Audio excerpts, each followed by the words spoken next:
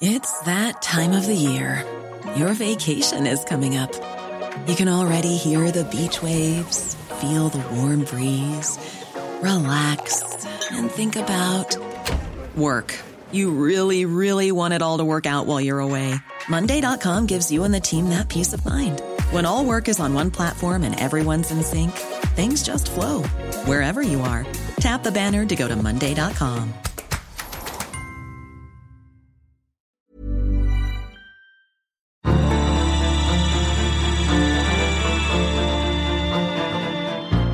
AI, and all of these technologies don't respect borders. They're genuinely international issues, and that are going to require an international approach. You're listening to the National Security Podcast, the show that brings you expert analysis, insights, and opinion on the national security challenges facing Australia and the Indo-Pacific. Produced by the ANU National Security College. Welcome to the National Security Podcast. I'm Jennifer Jackett, a Sir Roland Wilson Scholar at the National Security College. This podcast episode is being recorded at the University of Oxford. The National Security Podcast is published by the ANU National Security College, which is on the lands of the Ngunnawal and Ngambri people, and I pay my respects to their elders, past and present. Today, it is a privilege to be joined by Jonathan Black. Jonathan is the Hayward Fellow at the Blavatnik School of Government at the University of Oxford. Jonathan has previously served as the UK's Deputy National Security Advisor and G7 and G20 Sherpa. He was also the senior official responsible for overseeing the UK's economic policy response to the invasion of Ukraine and coordination of that response with international partners. Most recently, Jonathan was appointed by the British Prime Minister to coordinate the landmark Artificial Intelligence Safety Summit held at Bletchley Park in early November. There are very few people so well placed to discuss issues of economic and security policymaking, as well as technology and geopolitics. Jonathan, welcome to the podcast. Thanks, Jennifer, and it's nice to be with you. So with the AI Safety Summit, we know that applications of artificial intelligence like ChatGPT are front of mind for governments, businesses, academia, and civil society. On the one hand, we hear about the vast opportunities that AI could create for diverse sectors like health, transport, agriculture, and law enforcement. But there are also many growing concerns around how artificial intelligence could be used and the issues around privacy, bias, disinformation, and how they might even be incorporated into lethal weapon systems. Industry leaders like OpenAI co-founder Elon Musk and Apple co-founder Steve Wozniak have issued warnings even about the dangers of AI and urged a pause in the development of powerful AI systems. Jonathan, you've really been at the centre of these issues and debates, most recently convening the groundbreaking international talks on AI safety. Could you start by explaining what the British government was looking to achieve out of the AI Safety Summit, the key challenges that the British government was hoping to address, and how this fits into how the UK thinks about its economic and foreign policy priorities? Thanks, Jennifer, and it's great to be with you. I think the last time we saw each other was on the other side of the world in Canberra about 6 months ago, and a lot has happened in that 6 months, in particular on AI, and that's really what prompted the Prime Minister to want to host this summit. The pace of technological transformation that's happening is quite incredible, and indeed even faster than we thought it probably would be. And at least this Prime Minister starts with a sort of fundamentally sort of optimistic view about what technology can mean. And you talked about some of those things in your introduction. But also, as with all of these things, it brings some real risks as well. And on AI, we're just at the beginning of that conversation. And so you asked me what was the sort of the main motivation for hosting the summit. And it was really that conversation that we are still at the beginning of where the world will end up on how the sort of ecosystem, if you like, for AI will look. Because we're only at the beginning of that, actually that conversation that brings together governments, that brings together companies and bits of civil society is incredibly important. So the summit's first aim was actually just that sense of trying to convene that right group of people to start that conversation. This is such a complex area of policy. I mean, AI has the potential to disrupt and touch every sector and impact all of us across society. So with a conversation like that, where do you start the conversation? It's a really good question. And we sort of tried to address it by having quite a narrow focus to what the summit was about. We focused very specifically on safety, and in particular around safety of what we call frontier models. So those sort of general models or narrow ones where some of the risks are most acute. So in areas like biosecurity, cybersecurity, etc. Now, that was not to say the other risks aren't important, whether it's things around the sort of social risks, around disinformation, misinformation, or indeed some of the sort of broader ones around the transformation and the transition that this technology will mean. But we tried to focus in on that very specific area because it was an area that we felt actually hadn't quite had enough attention. And even if some of those risks are, if you like, low in likelihood, their impact would be very, very high. And I think that was the right decision. In the end, the summit ended up, as these things always do, being quite a broad conversation.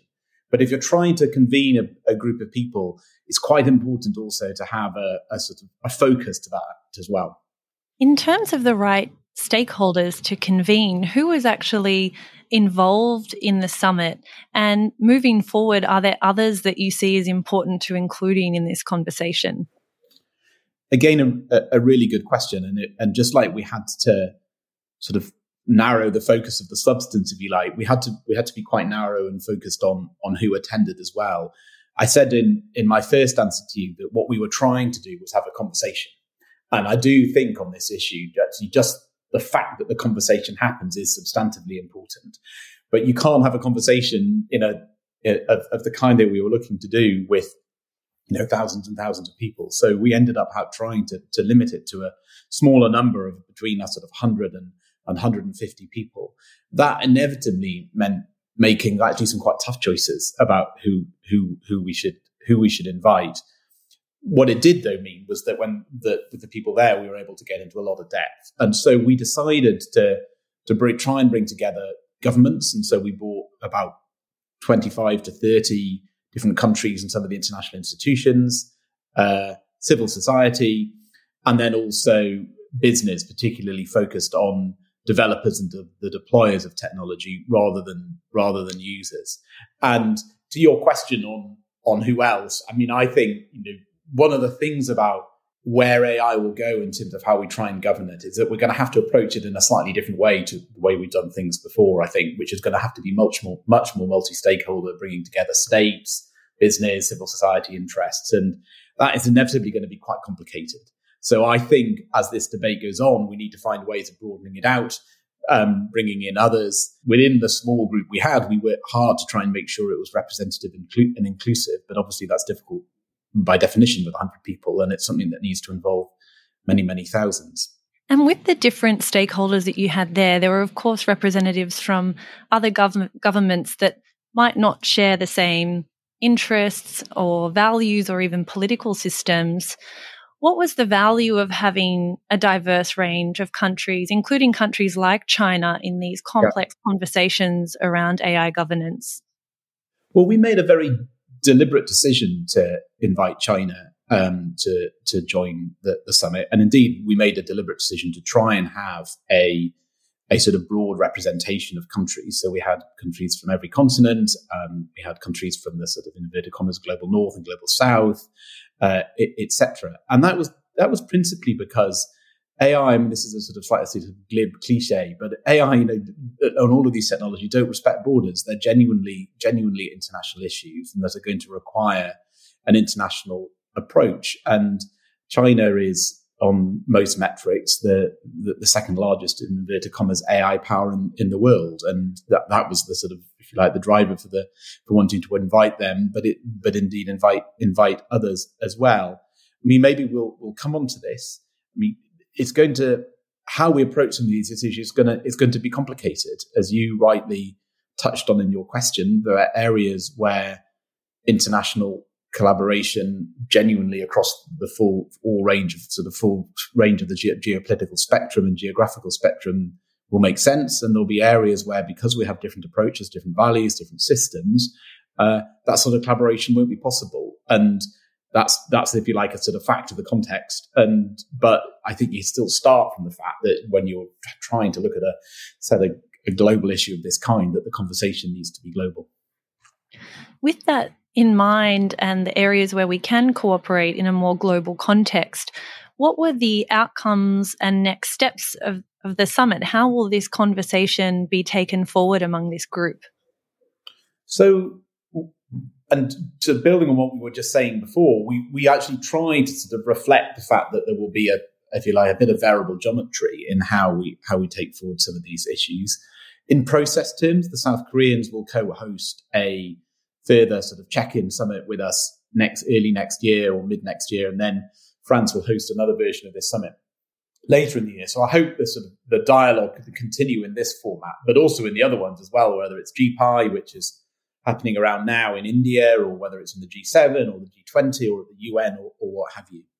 There were two areas in particular that we tried to sort of focus on as actions out of the summit. One was a sort of genuinely global one involving all of the participants, and that was reflected in the so-called Bletchley Declaration, which all of the countries signed up to. And what we were trying to say with that is, as a starting point, you need to have a common understanding of what the risks that you're trying to address are, and have a shared view that understanding needs to be informed by science.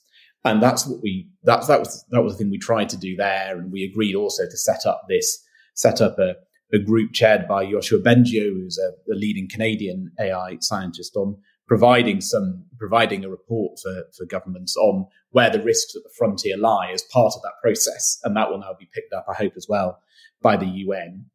So that bit was the sort of genuinely global bit, if you like. The other bit we tried to do was, with a sort of smaller group of countries with more sort of similar systems to ours, was to say, how do we as governments and the big AI developers work together on developing a regime for sort of testing for the safety of their emerging AI models? And that was the second thing that we tried to make as an output. One of the really interesting developments around AI governance is we have both this international context of cooperation and dialogue, but at the same time, countries are moving themselves to develop national regulations. I think it was the week of the AI Safety Summit that President Biden in the US released the executive order on safe, secure, and trustworthy AI. We've also seen other countries like China issue their own detailed regulations around artificial intelligence. And at this moment, the European Union is in the final stages of finalizing a regulatory framework for AI. On top of that, private companies themselves are working through their own internal governance for artificial intelligence. So I'm just wondering, I'm interested in your perspective on how the multilateral efforts and this convening of the AI Safety Summit interact with some of those domestic efforts too. Yeah, well, for the summit, we tried to be what I sort of said is upstream of the regulatory questions. So we tried to focus on saying, how do you have a shared understanding of what the challenge or the problem or the risks are? What might be at least amongst a sort of a group of like-minded countries, what might be a shared approach to sort of testing for some of those things? Those two things can happen, if you like, sort of can be agnostic to what your policy and regulatory regime should be. And we deliberately, with the summit, tried to sort of stay out of those regulatory questions. But the question you ask is a good one, and it sort of touches on what I was saying before, which is I think inevitably we are going to end up having quite a mixed economy or a sort of variable geometry in how we go about approaching regulation and the rules on AI globally. In many areas, we'll have our own rules in our own jurisdictions. In other areas, we might try and find a way of aligning them. And I think that inevitably we're therefore going to have quite a complicated picture.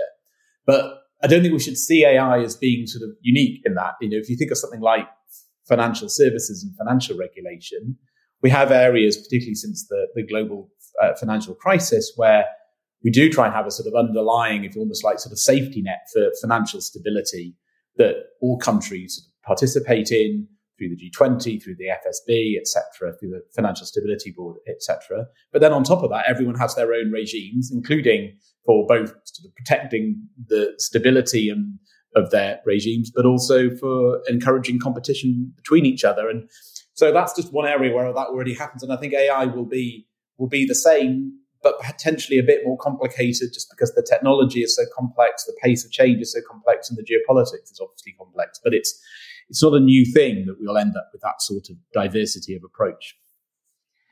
Yeah, and that it's an important point too, maybe to note that AI is not one thing. There's going to be many different applications of AI systems in different sectors. So the way in which you might look to regulate that and the mechanisms through which you do that will naturally be many and varied. In terms of the role of the private sector in these conversations, how do you see them playing in the sort of national regulatory space or even the international regulatory space? So, I mean, and your point just there was absolutely right, by the way. I mean, AI is not a new thing that suddenly, exists now and didn't exist before. And it also exists in the world as we have it. And there are many areas, whether it's copyright rules or those sorts of things, which will apply to AI as much as they apply to anything else. And that informs quite a lot of how the UK government's thinking about how it will approach its policy regime. So you're right on that. On the question of business, I think this is where there's a really interesting question, and I don't claim to have the answer. And indeed, what you've seen has sort of been happening with everything that happened with OpenAI over the past few weeks sort of illustrates the point that there's a huge set of questions within AI itself about the role it can play for the good of humanity, but obviously the role it plays is a huge sort of economic advantage, either for the companies involved or the countries where it's based. And there's that's something that interacts with not just within the companies, but with governments as well. And then you've got a question about what is the right role for a good approach, if you like, for want of a better word, by companies in a sort of voluntary structures with the sort of things that governments might choose to impose. Now, again, that's not a new sort of dilemma for AI to anything else, but it is a more complicated one. Partly because these big companies are such big players and so dominant in the R&D part of the field in a way that's actually different to the sort of technological advances that you saw in areas after the Second World War. So there are some quite big questions, I think, about what will end up being the right balance between the role of the state and the role of actors in the market. And we're only beginning to just touch on some of those questions, I think.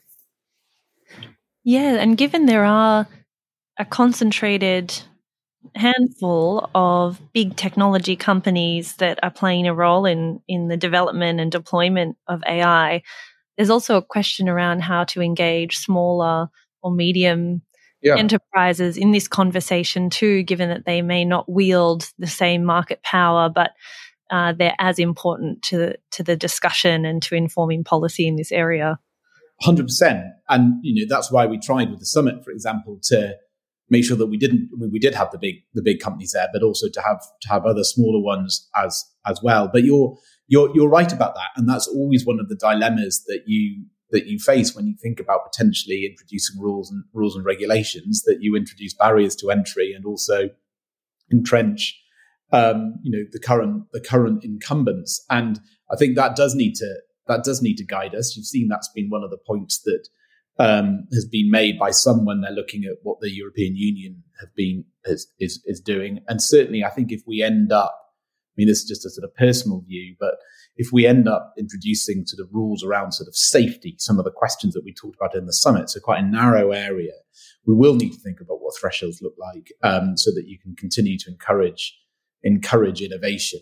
But that's a difficult balance. That's a difficult balance to get right, especially when you're talking about those sort of more extreme risks around things like biosecurity or cybersecurity or what have you, because it can actually only take a small thing to have a potentially very large impact. So it's not straightforward, but this question of making sure that whatever sort of policy regime we put in place allows for innovation to take place is like absolutely critical.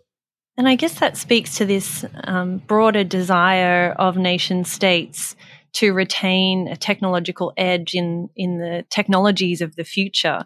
And we've seen this broader agenda outside of artificial intelligence around economic security and investment by countries in advanced technologies, but also an increased tendency towards mechanisms like industrial policy to incentivize their businesses in certain areas, and also an increased protection agenda in areas like investment screening or export controls to restrict other countries' access to more sensitive technologies, especially where there might be a military application. So I'm just wondering how you see, I guess, this broader impact of geopolitics, not just around artificial intelligence, but technology generally, impacting the way countries are making economic policy, especially in the context of the United Kingdom. So I think we're heading into a period of much more complexity and uncertainty in the policy making environment, driven a bit by the level of global economic integration that's already there, the sort of shift, if you like, in the nature of geopolitical competition, a lot of which is playing out in that economic space. And then also the sort of range of wider global trends like climate change, migration, and you just mentioned it, probably above all technology, all of which are sort of adding to that intensity of competition, but also to the complexity of the environment. Because what you now see is that issues that are quite traditionally often sort of separate domains like economics and security or domestic and international are now much more intertwined than they've ever been before. And that is presenting some quite profound challenges for policy and for policy making. And, you just touched on it for economic policy. And I think we're going through probably the biggest reimagining of at least microeconomic policy in 40 years as countries try and price security risk into their economic policy. That's leading to quite a lot of innovation in industrial policy and innovation policy itself. I think that sort of, if you like, that sort of arc of innovation and sort of evolving policy is only just beginning. But you're seeing that period now of flux where this intertwining of these different interests is raising some quite big challenges for how we go about, as I say, doing both policy, but also the sort of policy making underneath it. We'll be right back.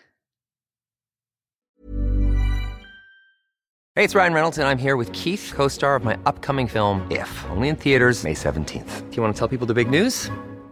All right, I'll do it. Sign up now and you'll get unlimited for $15 a month and 6 months of Paramount Plus Essential Plan on us. MintMobile.com/switch. Upfront payment of $45 equivalent to $15 per month. Unlimited over 40 gigabytes per month. Face lower speeds. Videos at 480p. Active Mint customers by 531.24 get 6 months of Paramount Plus Essential Plan. Auto renews after 6 months. Offer ends May 31st, 2024. Separate Paramount Plus registration required. Terms and conditions apply if rated PG.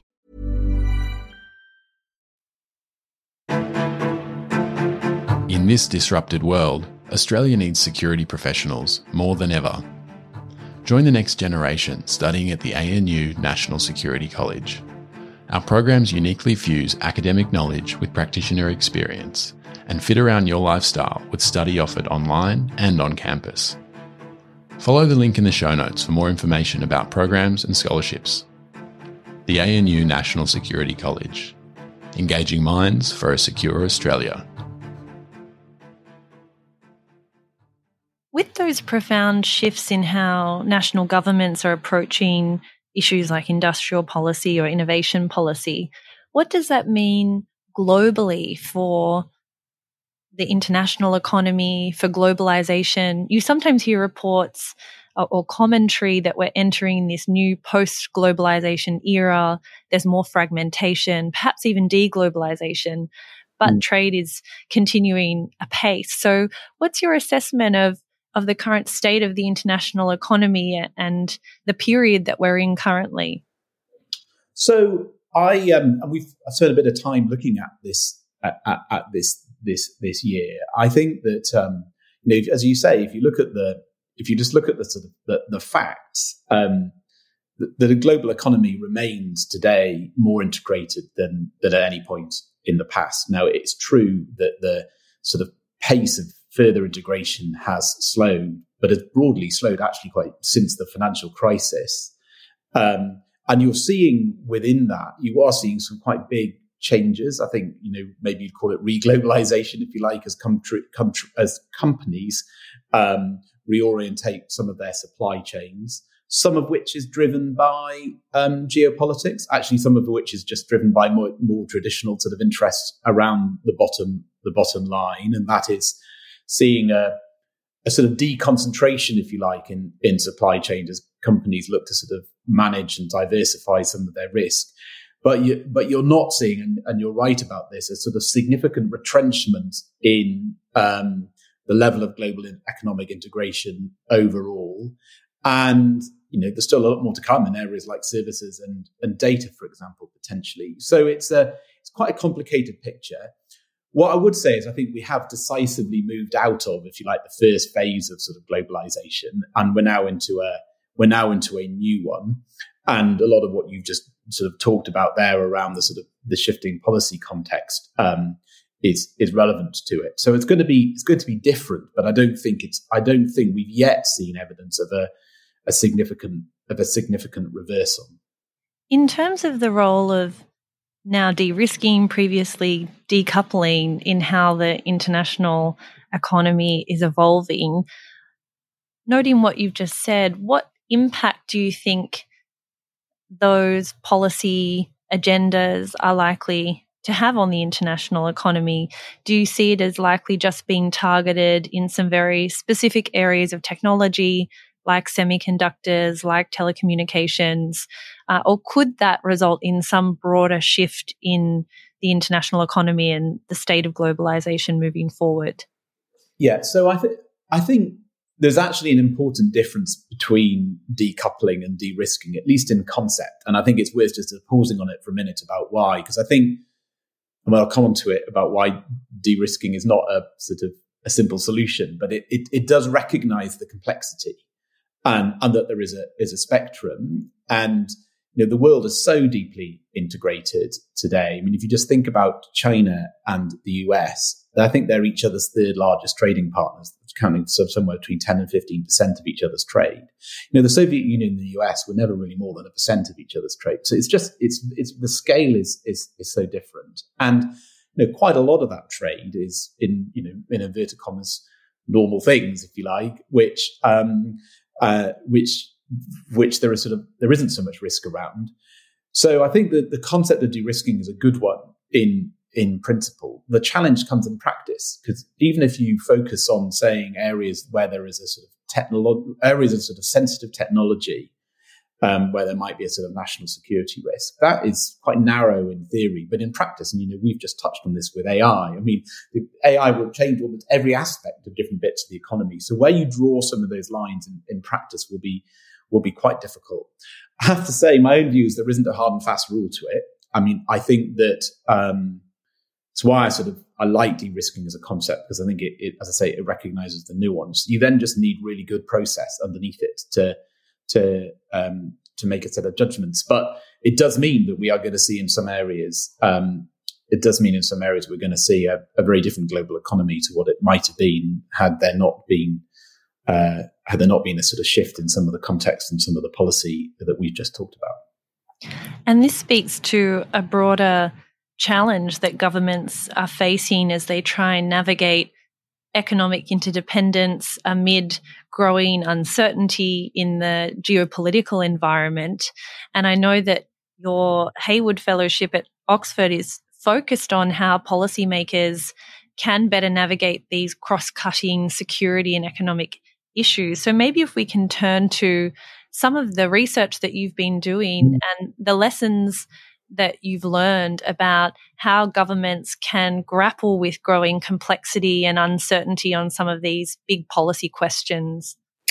Yeah, I mean, I could say a lot about this, because what we've been thinking about for quite a bit of the year. But I mean, I said when I was sort of talking about how the sort of shifting context is having quite profound implications for policy, and it is. And we've just talked, by the way, about economic policy. You could say the same for security. When the biggest security crisis in Europe for 80 years, it was actually economic levers that were our sort of first response. And that's going to force us, just as we're having to reimagine the sort of economic policy, we're having to reimagine what our security architectures, I think, look like as well. So the implications of policy are very profound, but they are for policy making too. And I sort of touched on this, that economics and security are traditionally very, very distinct domains. And actually one of the things that our research and engagement, and we've spoken to or surveyed over 1,000 people and organizations over the last year, that has shown that there is a lot of goodwill between the sort of different communities, traditionally sort of distinct domains, to collaborate better on some of these sort of intersectional questions, but also that those cultural differences are still very deep rooted. And they go into sort of everything right through into sort of a more intellectual sense of different conceptions of what risk looks like. So policy making is going to have to work very hard, I think, to make quite a significant step change in how it takes a sort of an instinctively integrated approach to some of these issues going into the future. And that's going to involve looking at our systems and our structures. It's going to involve looking at how we use information and use technology to transform the way we do that. It's going to involve thinking very differently about how business and government work together, about how countries work together. And above all, it's going to require, I think, reimagining what excellence looks like in what you ask of your people and how their experiences and their expertise evolve. So I think there's no sort of single, if you like, single answer to the question of how you sort of strengthen your policy making for these challenges. It's a much more sort of systematic set of steps that need to be made. Do you see this transformation in the practice of security economic policy making and bureaucratic reform already underway, whether in the UK or elsewhere? Or is this a journey that we're kind of coming to now, or has this been a journey that we've been on for some time? So I think it's a journey that we've been on for some time. And I think, you can point to good examples. And indeed, when we sort of surveyed people, they pointed to sort of good examples of innovation. I think a lot of us would say, actually, the way in which countries approach 5G was, we can debate the whys and wherefores of the outcomes, and it was some of it was very difficult for those that are involved in it. But actually, there was quite a lot of innovation in terms of how you made a genuinely sort of cross-cutting decision on that. I think the same would apply as we started thinking about introducing new inward investment regimes, and definitely the same would apply in terms of how we went about implementing sanctions or developing and then deciding on sanctions against Russia. So what we found in our work are some really interesting examples of innovation all across different parts of the world. We've looked in Europe, we've looked at Japan, Australia, Singapore, North America, and in all of those areas you see really good innovation going on. What I think you don't yet see, though, is the sort of it becoming sort of systematic and the sort of step change that in that you quite often see each case being developed as sort of almost again from scratch, relying heavily on sort of individual entrepreneurship or sort of ad hoc structures. And the challenge really is how do you capture that innovation that's taking place and systematize it across the system? And what role do you see people and culture as a part of that systemic change that's needed? What are the types of people that we might need in public service to shepherd some of these transformations in how we approach complex policymaking? Yeah, and you touched on culture and people there, and I think they're slightly different in the sense of we can risk getting into a sort of undergraduate sort of seminar on the sort of balance between culture and institutions if we're not careful. But I think I think we've found very distinct cultures across these different security and economic domains. We've also found, though, very good will to try and work across them. I don't think there's a sort of magic wand you can wave to say our culture is now going to be different. Rather, it's about saying what are the underlying enablers that help drive a sort of change in culture. And as I say, that's about sort of where integrated policy making is just instinctive. And certainly, I think it's my view that people are more than sort of systems and structures actually are absolutely key to that, and what their experiences and expertise are.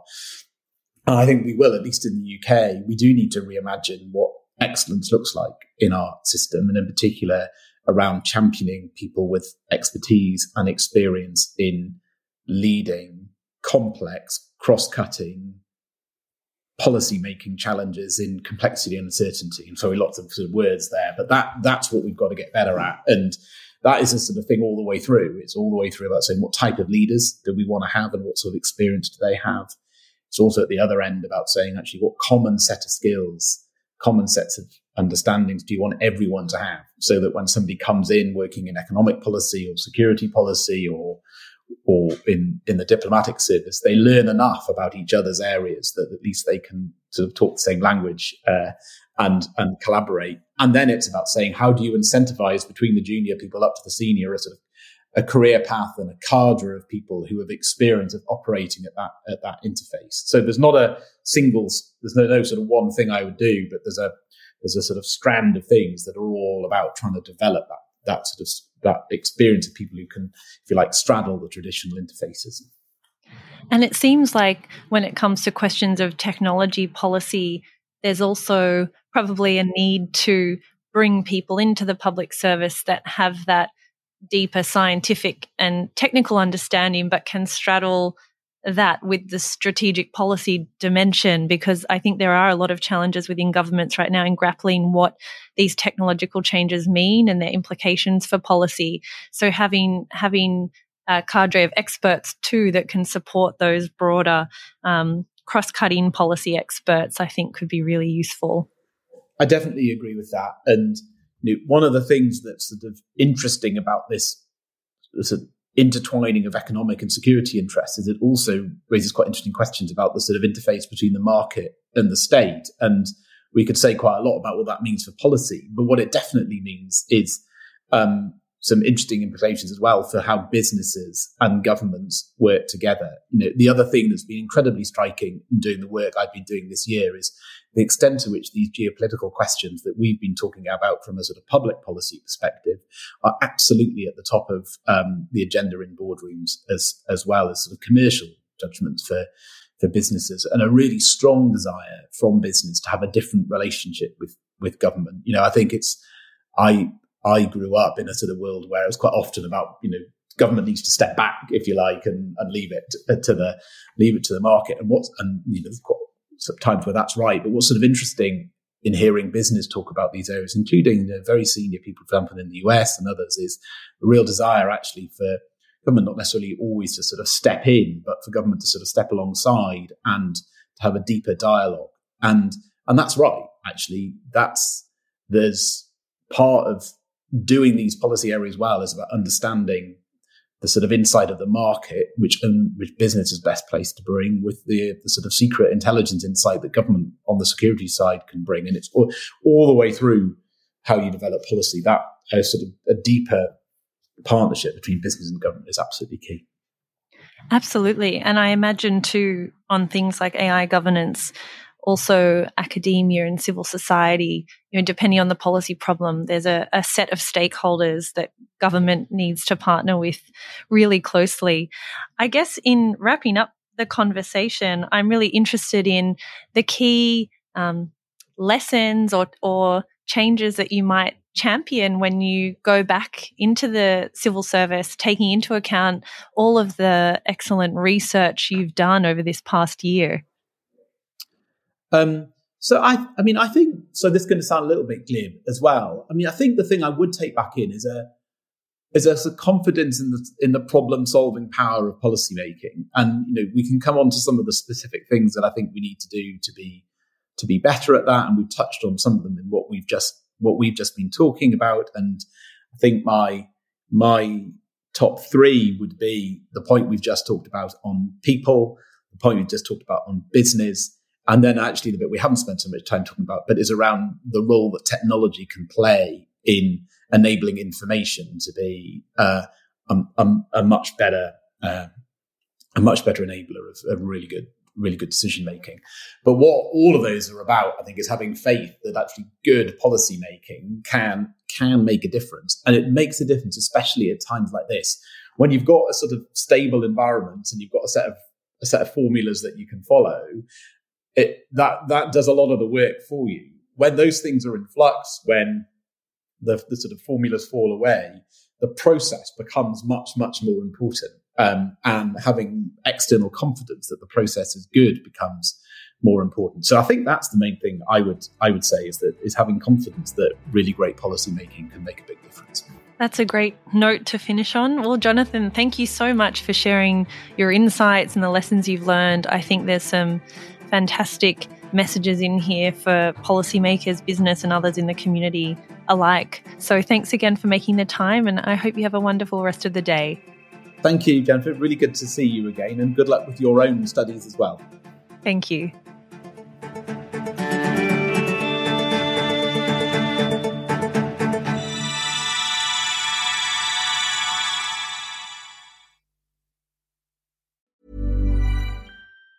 Even on a budget, quality is non-negotiable. That's why Quince is the place to score high-end essentials at 50 to 80% less than similar brands. Get your hands on buttery soft cashmere sweaters from just $60, Italian leather jackets, and so much more. And the best part about Quince, they exclusively partner with factories committed to safe, ethical, and responsible manufacturing. Elevate your style without the elevated price tag with Quince. Go to quince.com/upgrade for free shipping and 365-day returns.